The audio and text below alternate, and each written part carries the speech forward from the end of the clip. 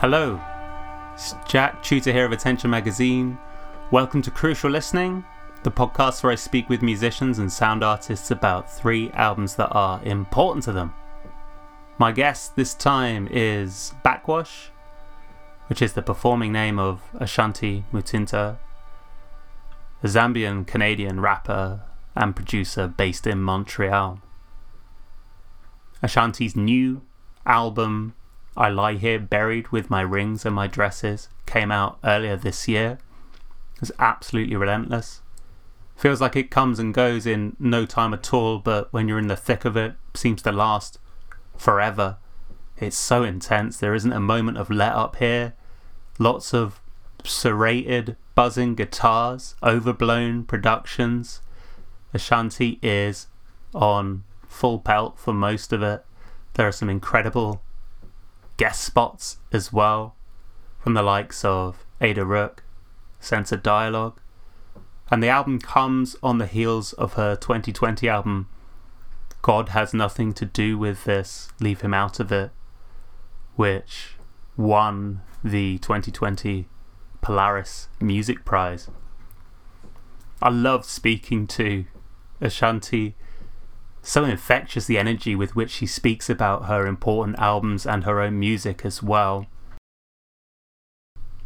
I mean, she seems like someone who's just absolutely in love with music, and that's always such a pleasure to be in the midst of, especially on this podcast. So you can go over to backwash.com, that's backxwash.com, for more information on Backwash. You can go to attentionmagazine.co.uk/crucial listening for all the links as well, and really hope you enjoy this episode. I had such a great time during this conversation. This is Ashanti Mutinta, Backwash on Crucial Listening. Far reaches from Kishan. Part of me starts to miss him. So part of me in this lyrics, the artistry that I'm given, ghosted up in the matrix, almost like our ancients were posted up in the slave ships. Maybe visit Rwanda or Botswana instead, cause these motherfuckers really don't want me until it's dead. And these racist bitches up north, like God don't love me, okay? I walk around in this bitch, and in my mind I was saying, empty, hello, waiting, everything that didn't kill me sent me, I drift between, where I know destination. Hello Ashanti, welcome to Crucial Listening. Hello, thank you for having me. Thank you for coming on the podcast. So you're here to talk about 3 important records, but we're going to start by talking about your latest record, I Lie Here Buried with My Rings and My Dresses, which came out in June. To begin with, I wondered if you could take me back to starting this record. I mean, if you can recall, what were the first elements of this album to fall into place for you, be that sonic or conceptual or otherwise? I think I just wanted something that was kind of on the same types of ideas, but just a bit harsher and stronger in terms of just, it's kind of like a leveled up version of the record before, because the record before was like, all right, we got some ideas going on here. And let's see if we can kind of expand on those ideas and make them stronger. And that's essentially the direction which I wanted to go with I Lie Here. So those are the few things, those are the first few I can say fruits that were planted. And then, just started playing with sounds, and I wanted to use less samples on this one. And then I just started making beats, because most of my process starts with me making the beats first. Because it's like, all right, first you have the title that you get from a horror movie and shit like that. Then you start making beats to kind of fit this vague idea that you have of the project. And then you start writing, and you kind of connect everything together. So that was essentially the path that I took when creating this. Nice. I mean, I heard you actually in an interview recently talk about how sequencing was a really important part of yeah, albums generally. And, you know, since hearing that, it's made me kind of reflect a lot on how you've sequenced this one. I think the first thing that jumps out at me is having tracks 2 and 3 after the intro. So Wail of the Banshee, and then the title track being one after the other is quite a relentless thing to do, in the sense that you've got the guitars that, in both cases, I think they're both in the same key, right, as well, but just these droning guitars that almost seem to like connect up to each other and have this continuous drone going out through both pieces. I mean, can you talk to me about your decision to do that? I guess there would be, I don't know if someone else was doing it, there'd be maybe a decision to be like, okay, these two tracks have like, I don't know, a similar tonal energy, let's split them up. But the decision to have them side by side is really quite something. It's phenomenal. So what led into that decision? Yeah, actually, you know, what happened was Will of the Banshee was supposed to use a sample by I can't remember the band right now, but I like this sample from this old Seattle like doom metal band. Nice. Yeah, one of Sun O's old bands. Was it Goat Snake or Engine Kid?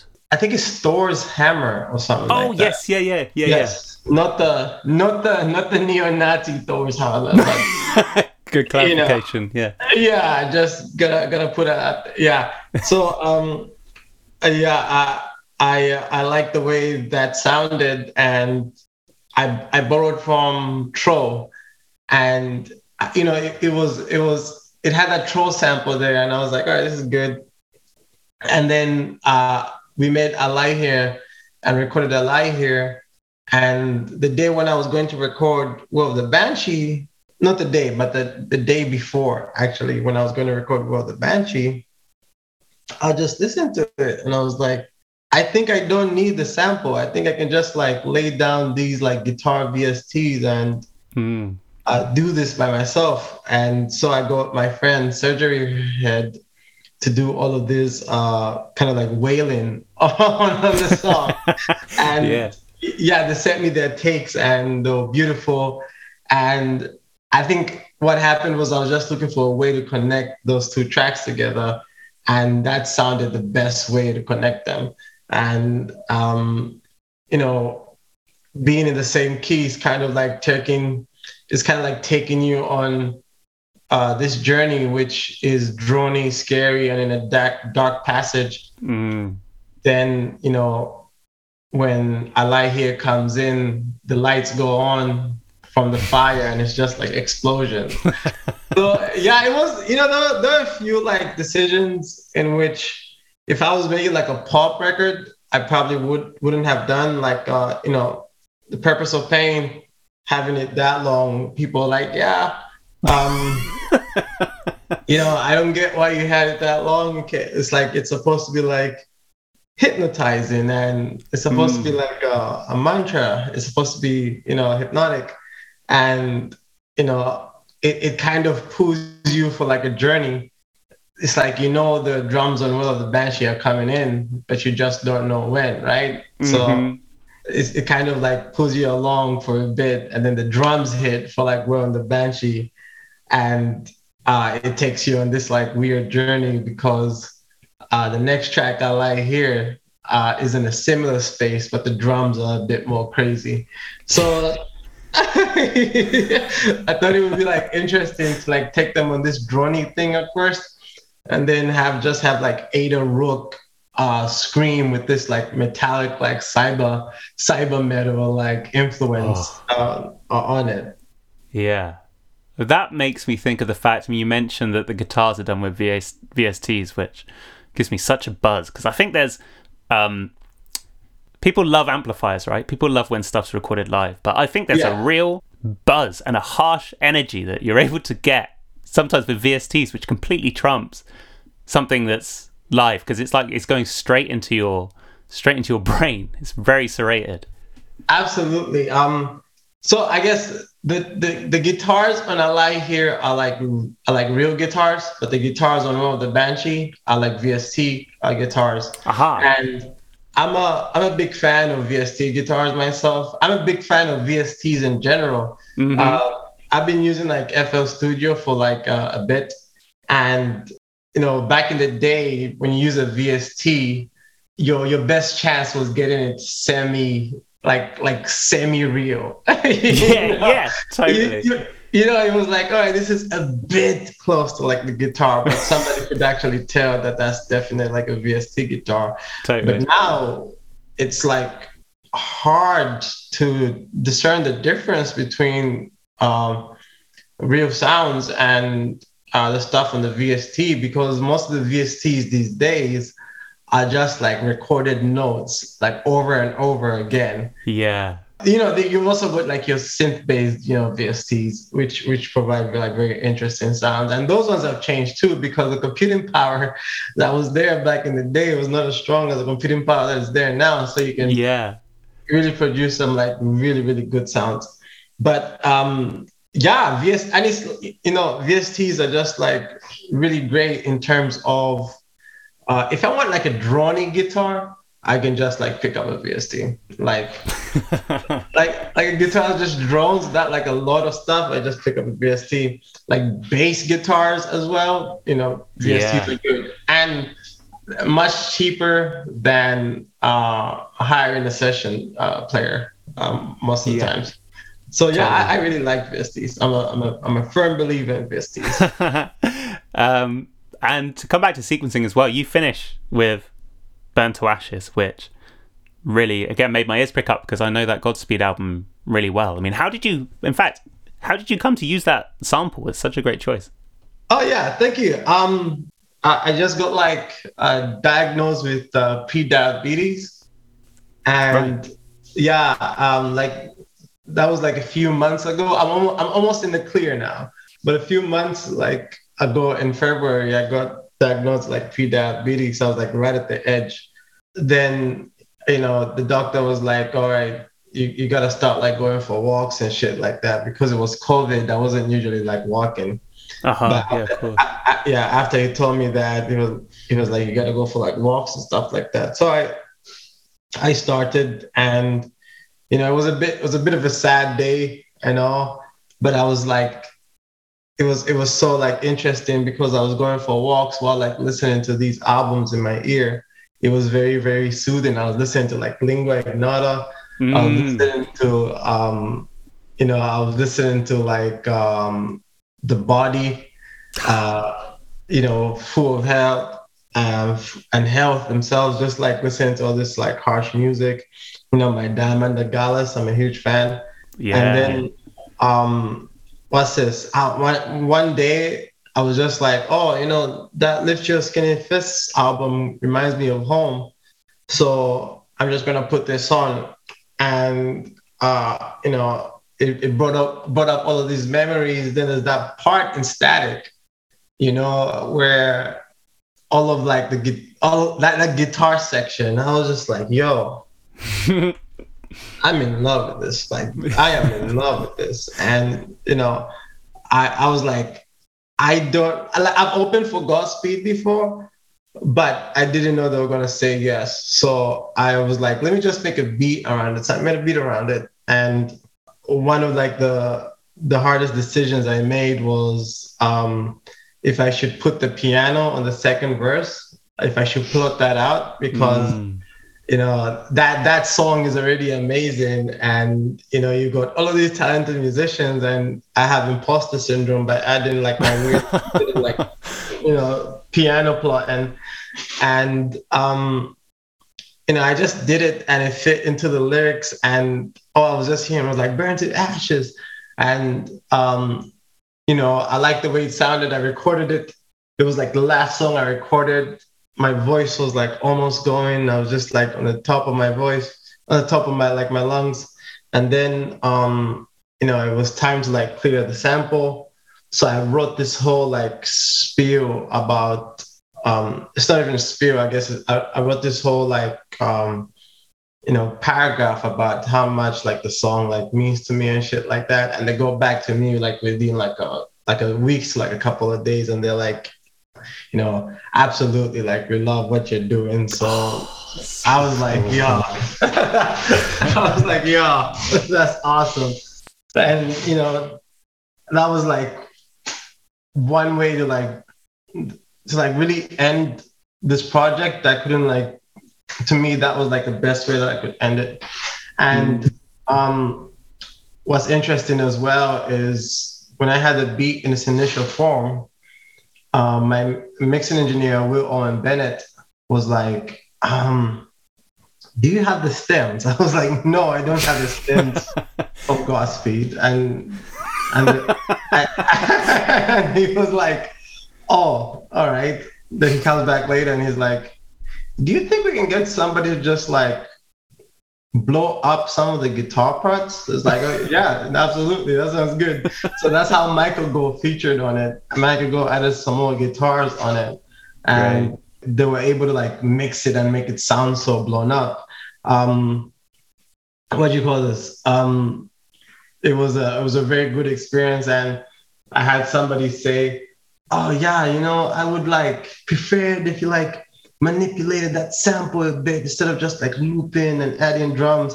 And I was like, dude, sometimes the best sample usage is just leaving the sample as it is, just layering and leaving the sample as it is.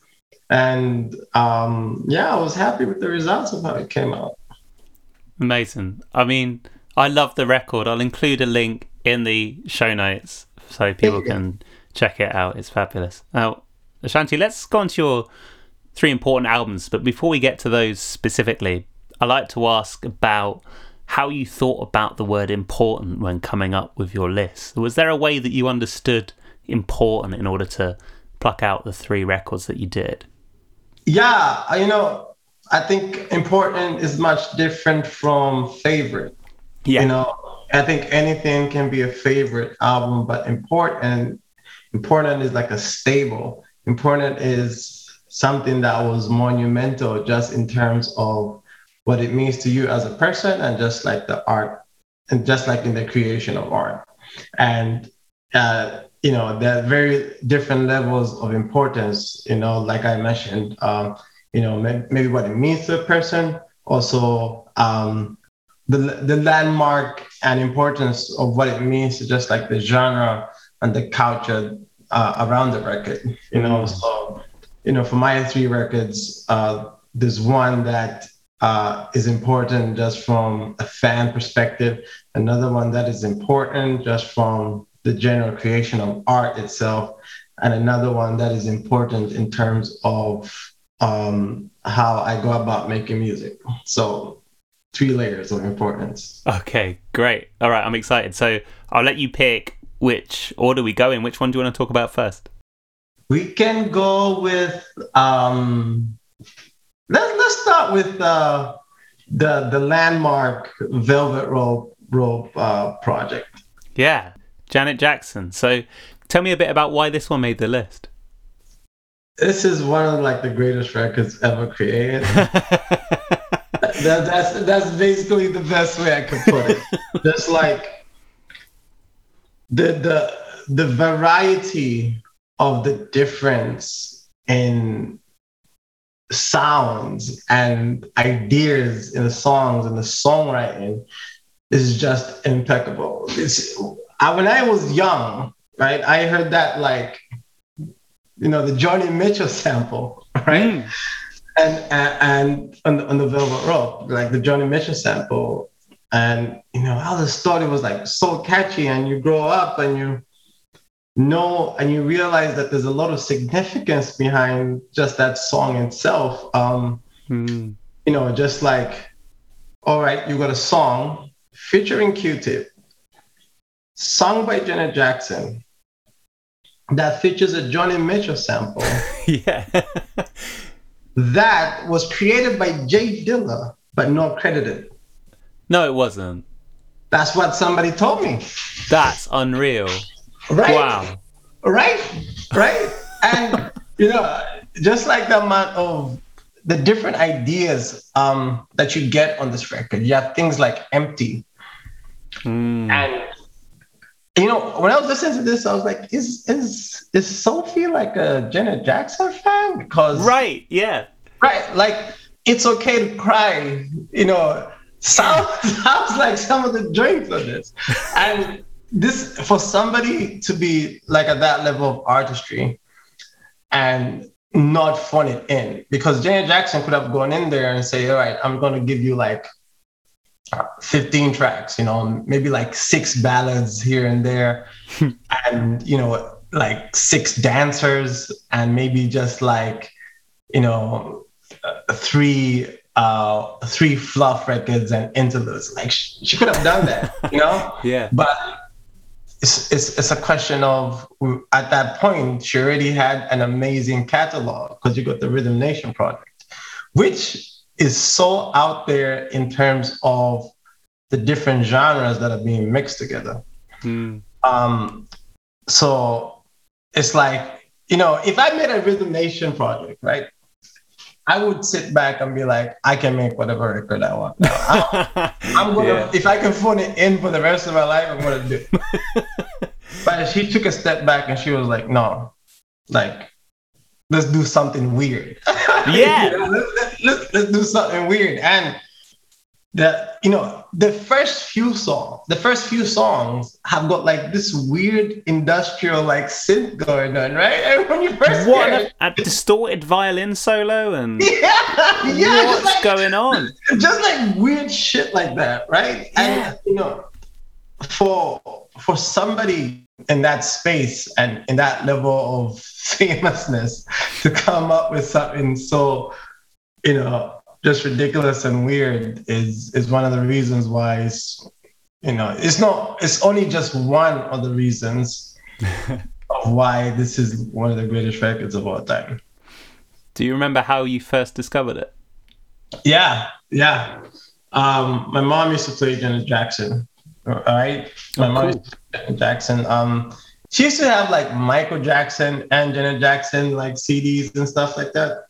And you know, I was young and I was like a Michael fan. Like, first of all, like Michael Jackson scared me for a bit because he had the Thriller video and it used to be on every time. And there's the part at the end where he looks at the camera. Oh, yeah. And just like, it turns into a wolf and the eyes glow, that shit. Yeah. That used to like scare like the pants off me. So I avoided Michael Jackson when I was young. And then, you know, when I grew a bit older, I started discovering his joints and I was like, oh, this is like, you know, when I was like 12, 11, I was like, oh, you know, this is actually dope. You know, like you see videos of like him coming out on the ramp and just standing there for a few minutes and people are like fainting and I'm like, he hasn't done anything. Yeah. So we also had like Janet Jackson in the house and, you know, I like the fieriness of Michael at that time and just like the performance aspect of it and the catchiness. And, you know, I wasn't really into Janet Jackson like that. I was like, oh, it's like slower, more somber, you know, Jackson type music. Then I grew a bit like older, around 13, then I like 14, then I put the joints on and I was like, yo, this is fucking crazy. I was like, this is fucking crazy. I like I've been a fan ever since. Then now, like I've grown up and my appreciation just grows so much artistry is in there. Because I think there are decisions that artists make that you find interesting as a musician, you know? The whole like Death Grips discography, you know, there are a lot of things that are interesting there, just like as a person who makes music, like, oh, you know, you did not just do that. And, you know, just having somebody of this stature makes, because it also satisfies the weird intersection of being commercially viable, very catchy, solid songwriting, and weirdness. Yeah. You don't usually have that. You know, the last time that I saw something like that was like maybe like a blonde. Right, exactly. Totally. Yeah. So yeah, that's like a fantastic record, and really blessed to actually hear it. Yeah. Here's a question for you. It's 75 minutes long. Maybe this is a cynical question coming so quickly off the back of talking about a Godspeed double disc, but the duration, like for a pop record, it's incredibly long. Absolutely. Like you having somebody take those types of like decisions, it goes into just like the mind state that she was in, like yes. This is like, this is like some real art shit. Yeah. Like she's probably like, yeah, I'm going in there and doing like some real art shit. like I don't care. So, very, very, very fantastic record. My only hope is that her and Spellin work together one day. I think that will. Do you have a favorite track on this? A favorite track on it? That's a hard question. There's so many like joints to like pick from. Probably like probably like Empty or like God Till It's Gone with the Q-Tip one. Uh-huh. Or even like Go Deep and shit. Yeah, nice. Yeah. I couldn't believe it had Together Again on it. I obviously I know that song. Yeah. Oh my God. What? You know what's wild is Together Again was a smash hit. Yeah, huge. Like I know that from I don't know when did this come out, 7. So I know that pretty much from the age of 7. I was born in 1990. Oh yeah, me. I was born in 1991. So right, nice. I know that it's a hit from like 6 because it used to come on TV every time. Yeah. But even like where it's placed on the album, it's just like, yeah, this is doing well, but I'm not gonna like piggyback on that. Like you're gonna get like this whole like weird album experience. Like we're gonna start this with this weird industrial noise. I just like the passages and interludes of this album. Yeah. Like little phone calls and wow. Yeah, it's fantastic. Yeah, it's so good. I think that with Together Again as well. So again, it's interesting talking about your sequencing. So the sequencing of that and then Empty. There's almost like in Empty, there's like a vocal phrasing which is so similar to Together Again, and yet it's like it couldn't be in a more different context. It's almost teasing you over the fact that the disco beat's gone away. And you're surrounded by, what feels like a Steve Reich piece instead. Amazing. It's so cool. The different like genres that are in this as well. Yeah. It's fantastic. It's absolutely fantastic.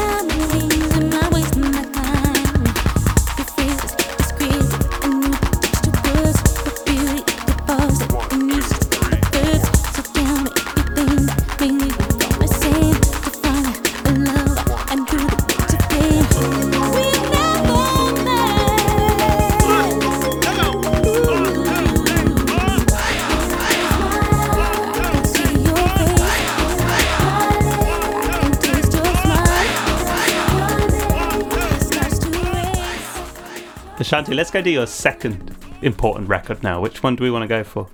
We're gonna go Death Grips the Money Store. All right, nice, cool. Just like pure chaoticness. It's.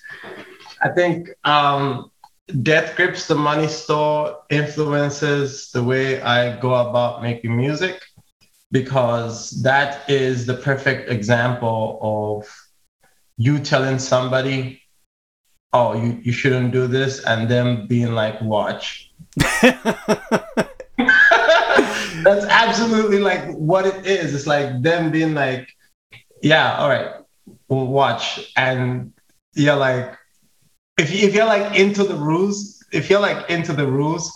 that's probably like not the album for you. It's like, how much distortion is like too much distortion on this weird synth that I'm creating? You know, and we got an MC. Our MC is not really like rapping audibly most of the times, but you know, he's got like different vocal cadences. And our drummer's from like this weird like rock band back in the day, and he plays like a maniac. Like he doesn't leave any space for the MC. Like, how is any of this supposed to work, right? Right. Yeah, and I think what got me a lot to this album was I saw a sample breakdown once, and I was like, Jesus Christ.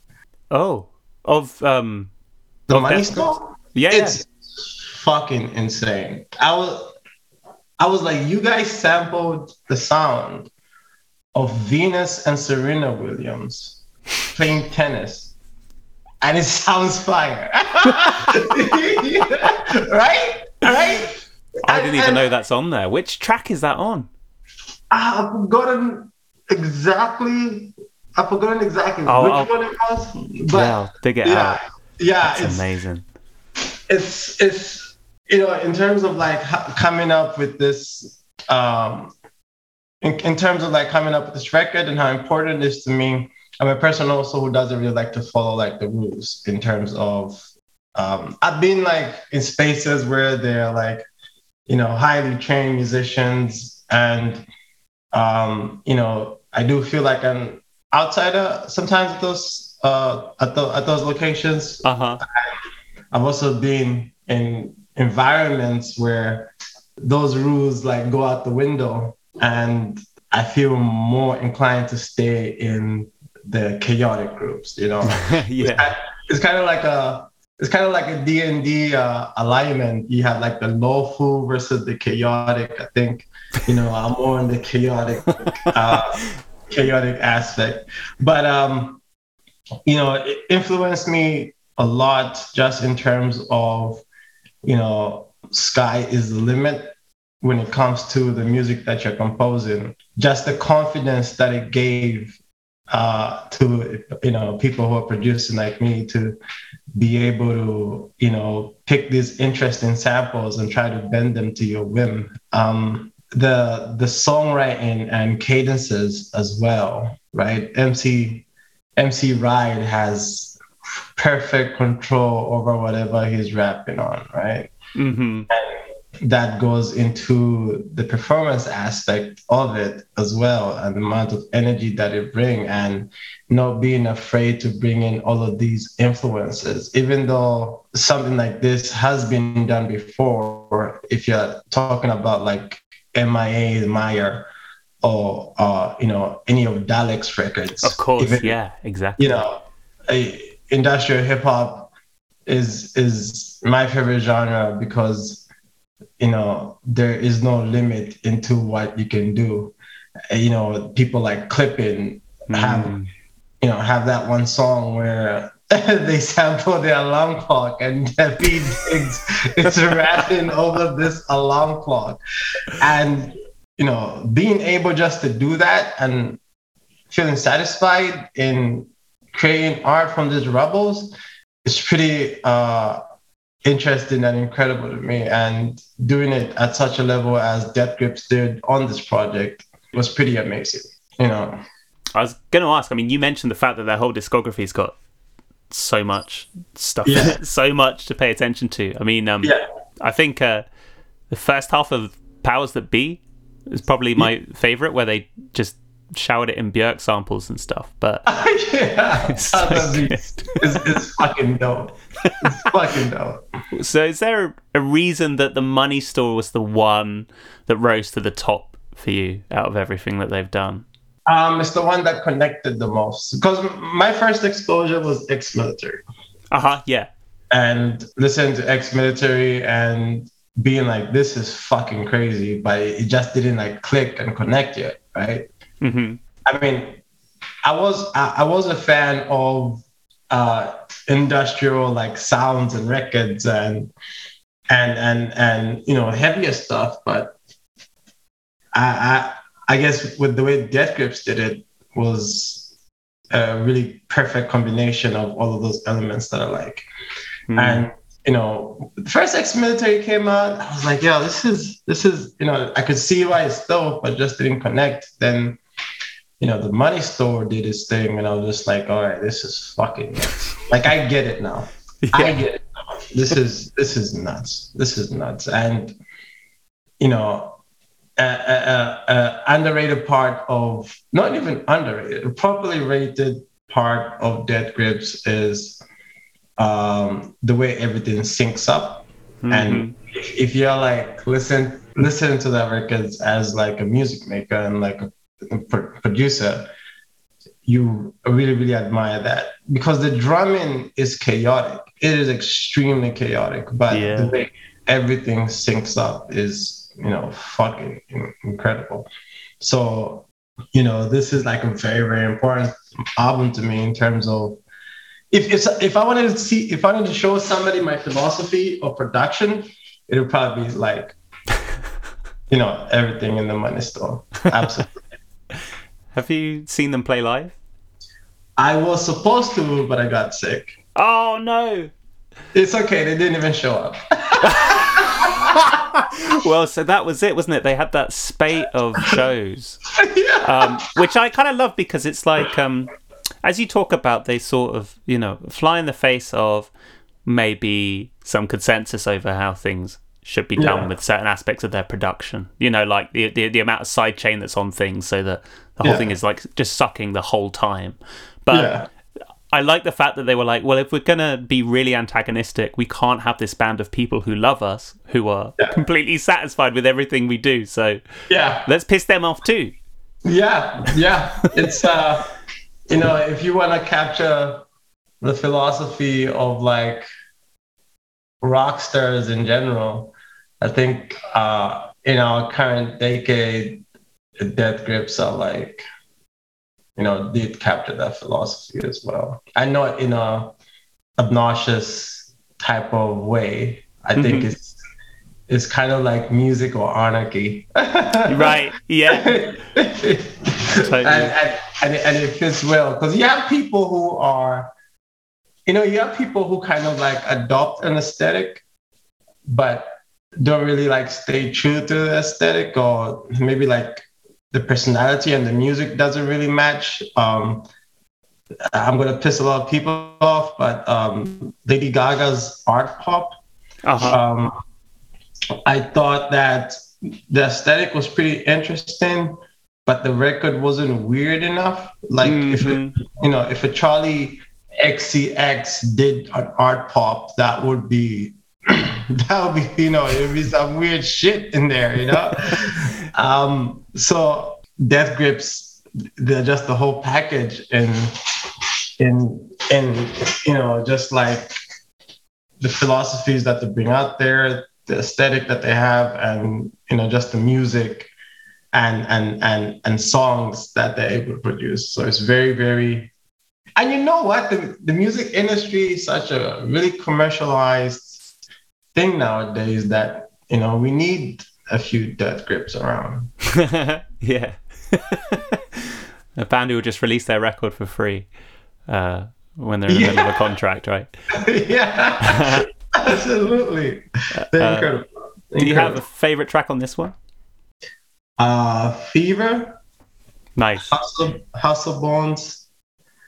Get God. I love it because you don't usually like hear like Ride rap like that. Sometimes. Oh wow, yeah. The way he gets on it, the flow is just like, all right. He's having such a good time. Like I love the way he sounds like someone who just likes the way that words feel in his mouth. Yeah. Ride was spitting like good guy. Just another popping at the fucking block and the fucking. Oh, I love this record.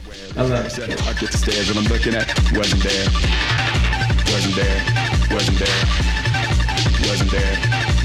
Nothing out there can stay inside. Hit the ball, sleep deprived, we drove the car. But I'm still alive, up in smoke, moon is low. As you know, didn't say I did. Please is this, know what this is? But do you know? Go, blood rush to my head. They hot lock popping off the fucking block. Now clock and wristed, watch been top. I fly inside that watch and big shots, snip shots, hit for the one he quick stop. Ashanti, let's go on to your final important record. So, what have we got? We got Danny Brown, Atrocity Exhibition, the greatest record ever created. Yeah, so unpack that for me a little bit. Okay. So this record is important to me because it captures an element of myself in which is being comfortable with your vulnerability. I feel like that's a very important thing. And I feel like a lot of people have tried to capture the idea of a downward spiral, but this is one of the best ways it's been executed. It's, it captures you from a bit of a rise all the way down to the fall, and the fall is like right in hell. Right. And the duality of having these really, really, really dark topics over this weird manic production with Danny Brown's delivery, right? Danny Brown's delivery is also eccentric, right? Yeah. And in a weird way, it's also joyful. In a weird way, it also sounds a bit joyful because it's high pitched. Yeah. But the way everything comes together makes a very, very harrowing and hellish and horror-filled record. For people who are in situations that Danny was in at the time, and people who could relate to the feelings that Danny was in there, and how he was able to capture these emotions, because capturing emotions is very difficult. Totally. Right? When people are writing songs, I feel like as if they can go about it two ways. They can go direct, just say, yo, I'm depressed.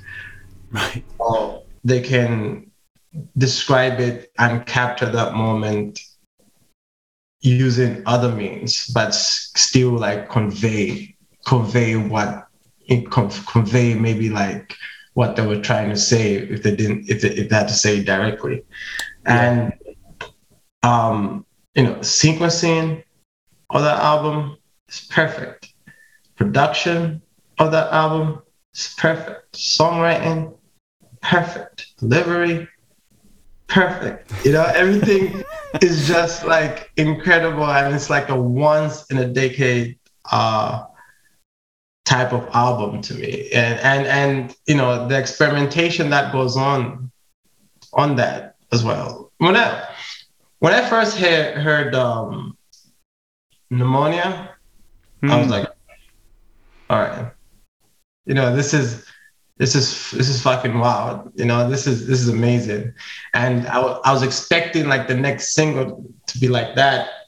And then Ain't It Funny came out.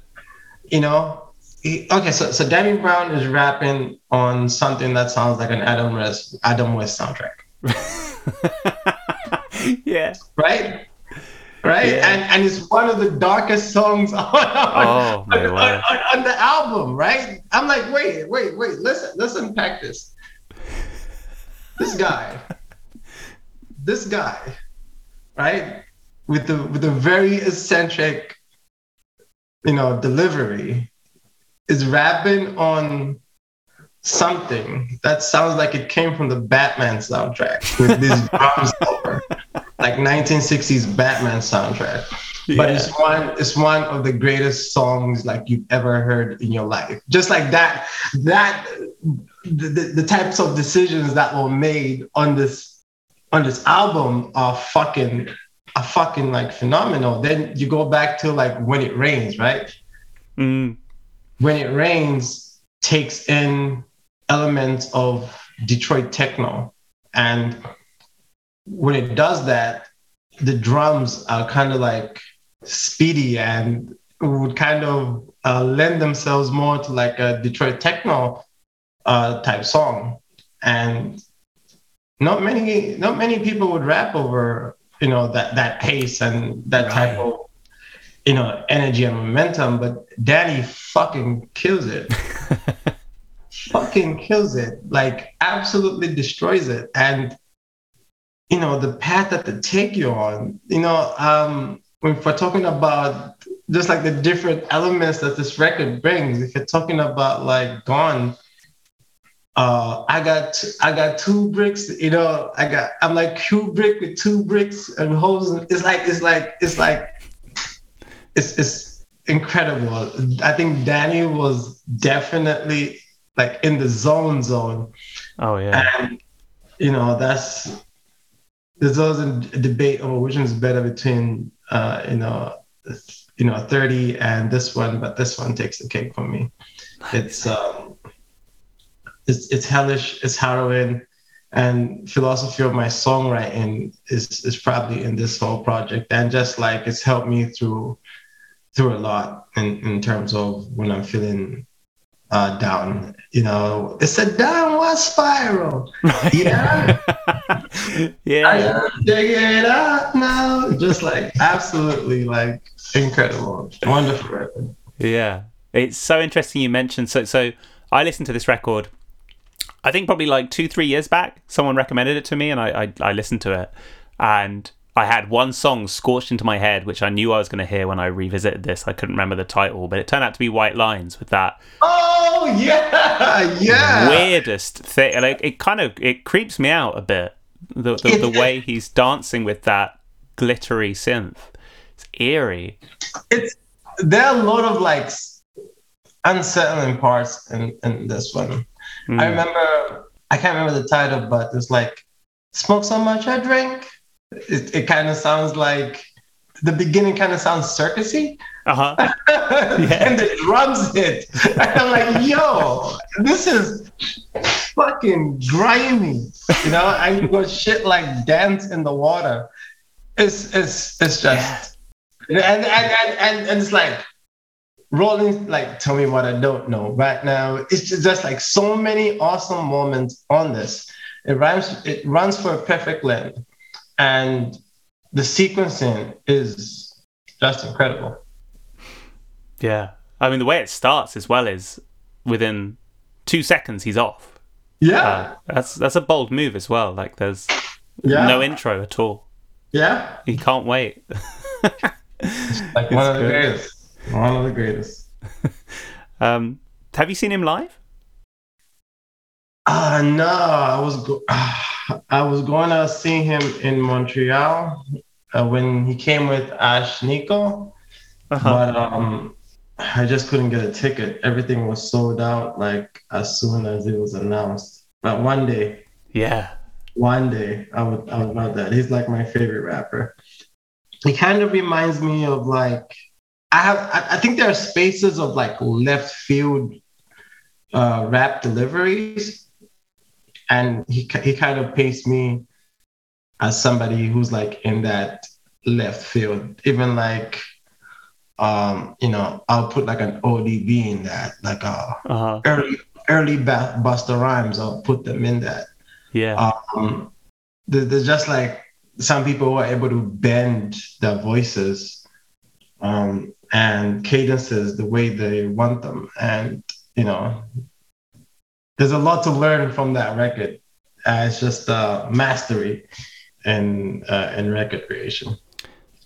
I mean, as you've said, you see this as a perfect record. And I saw in an interview actually that you mentioned that this was maybe last year, I think, that you're still trying to make your perfect record. Do you feel like that you've done it yet? No, not yet. Absolutely not. I think there's still like things that I can improve on. But, I think for anyone who creates art, I think you continue chasing that perfectness and it might never come. I think the best way to go about it is don't go about it trying to create the perfect record, but just go about it trying to create what you want. Is what I'm thinking, because I don't want to chase that perfect record. I think that's a dangerous road to go into. Totally.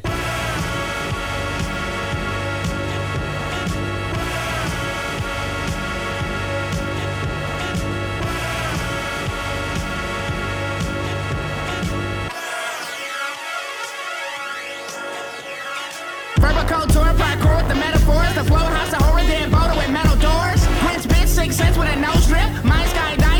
Bones in the cockpit, locksmith of hip-hop, appraisal that wristwatch. The rocks about the size of the team of Chris Rock's mouth. Suck out the mic, prototype for Adderall. Your work killing beans cause you cut it with fentanyl. So much coke, just a sniff, need a ski lift. Flip your table over your... Ashanti, one more question for you, which is, if you want to really listen to a record and soak it up as much as you can, it could be one of these records or just something else you like.